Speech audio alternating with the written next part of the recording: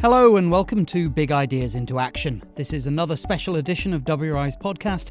I'm Nicholas Walton, and in this episode we'll be looking at adaptation at the local level.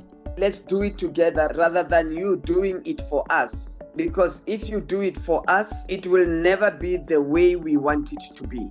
We'll be looking at why locally led adaptation is important and how those most at risk of climate change can see its benefits. The work that you do in the first neighborhood is evidence that it works for the community. Once that is shown, it goes like wildfire if it works for the others.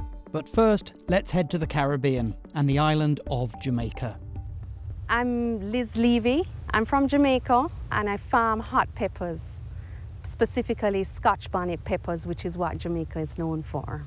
Liz Levy, just like farmers and many others across the world, has seen weather patterns change. What is normal now? Is it the years when we have 4 months of back-to-back rains?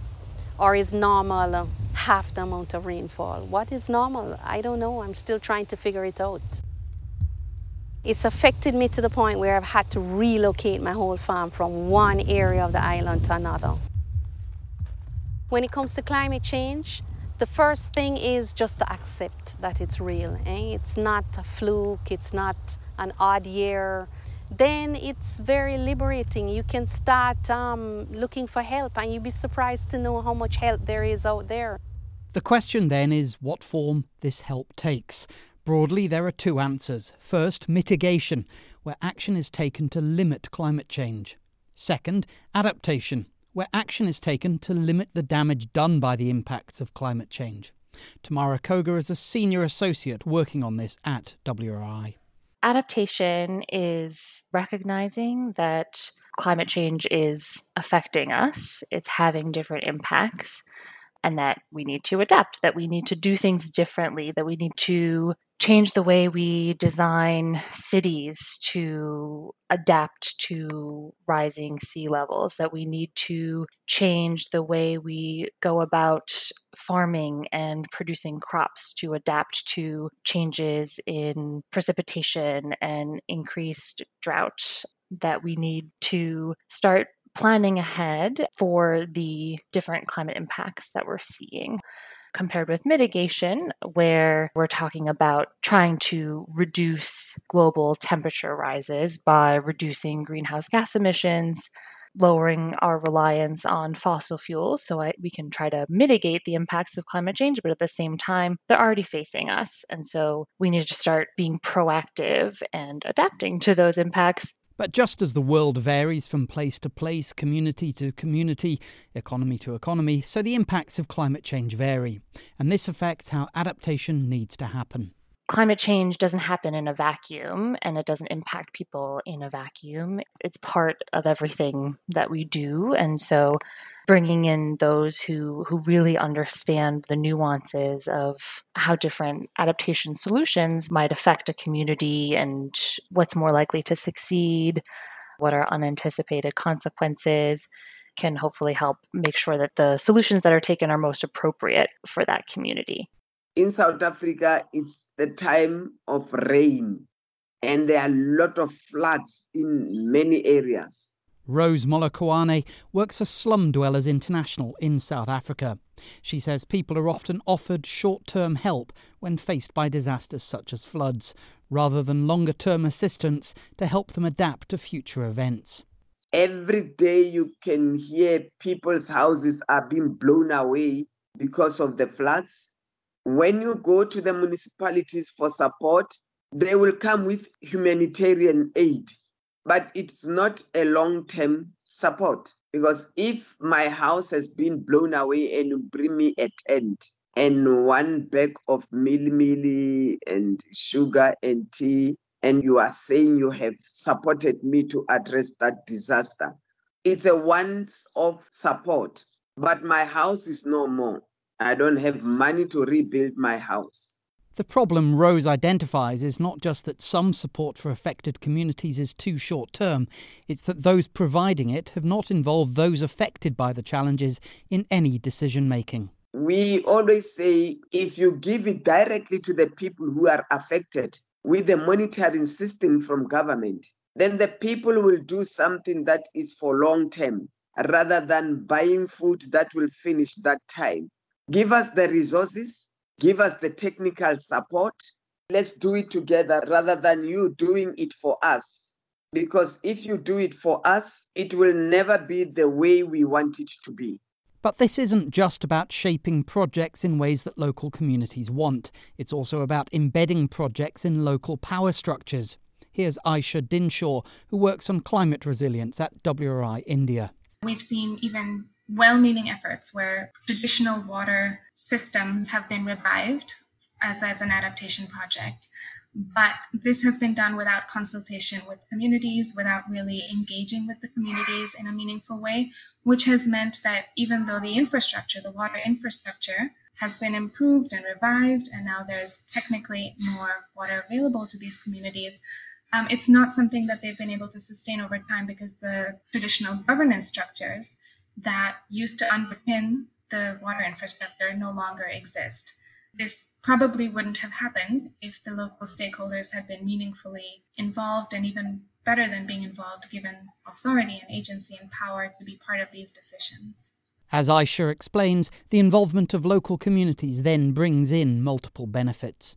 It's more effective because local stakeholders know what the problems are and they know what solutions would work for them, as opposed to having a consultant or a donor come in and make decisions on their behalf. There are also more equitable results because, again, the local stakeholders understand their own context. They want to make sure that people in their neighborhoods, their communities, their districts aren't left behind, and they know who might be left behind. And then I think there's an element of success over the long term, which, if adaptation efforts are rooted within communities and people have power to make decisions for themselves, they will make choices that they know are sustainable over the long term. But doing this really involves building their capacity and making sure what is put into place is meaningful for them. You're listening to WRI's Big Ideas into Action podcast. The question then is how to bring in this local element. How do you bring local voices in?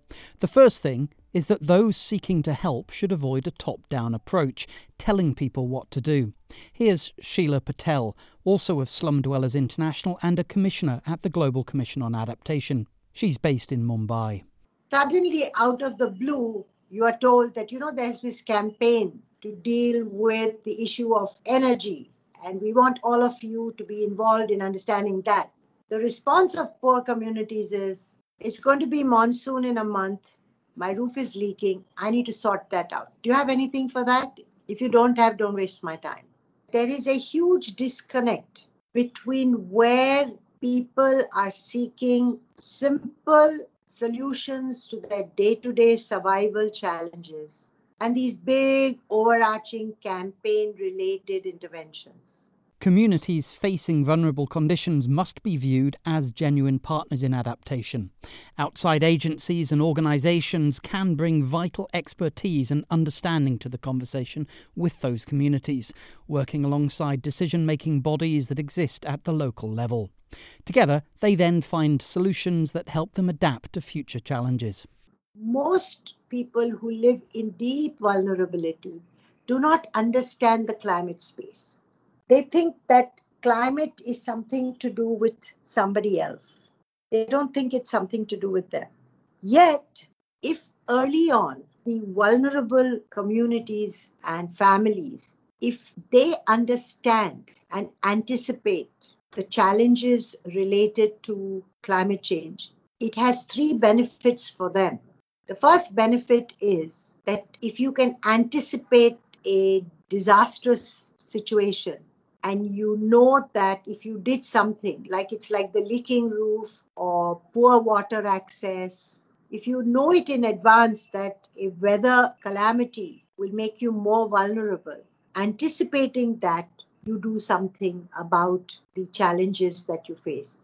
The second part is that the economists who've been working on climate will tell you that the kind of investment that is needed to repair something out of a disaster is much more than if you did it in advance. And where informal settlements are concerned, Every year that the city delays the investment, the cost of producing that infrastructure just grows exponentially.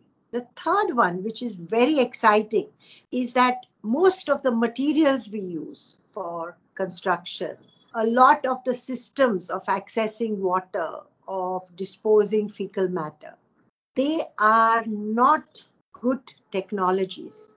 They are huge producers of carbon. Construction material, steel, cement, all these things produce huge emissions. The present water based sewage system is going to be terrible in a planet that is going to be water scarce. So, the thing that we're thinking about is that in the case of informal settlements, where there is a huge infrastructure deficit, there is tremendous potential to align a relationship between the municipality, the urban poor, and good quality technology that is green, and produce solutions that are good for communities, that help them leapfrog. You don't first build a concrete house and then say, no, we should do it with green material. You just jump to the green material, and that it's good for the planet. This is not just about finding out about local priorities. It's also about gathering enough local data to ensure that a solution is robust and suitable. No easy thing in the informal settlements where many of the world's most vulnerable people live. Then, as Sheila Patel says, you need to demonstrate the effectiveness of that solution so communities understand how it will work for them. The work that you do in the first neighborhood is evidence that it works for the community. Once that is shown, it goes like wildfire if it works for the others. Because no poor person is ready to experiment without evidence. So just me or somebody who's an educated professional saying this is good for you is not acceptable. They have to see it, they have to feel it, they have to touch it, they need the testimonials.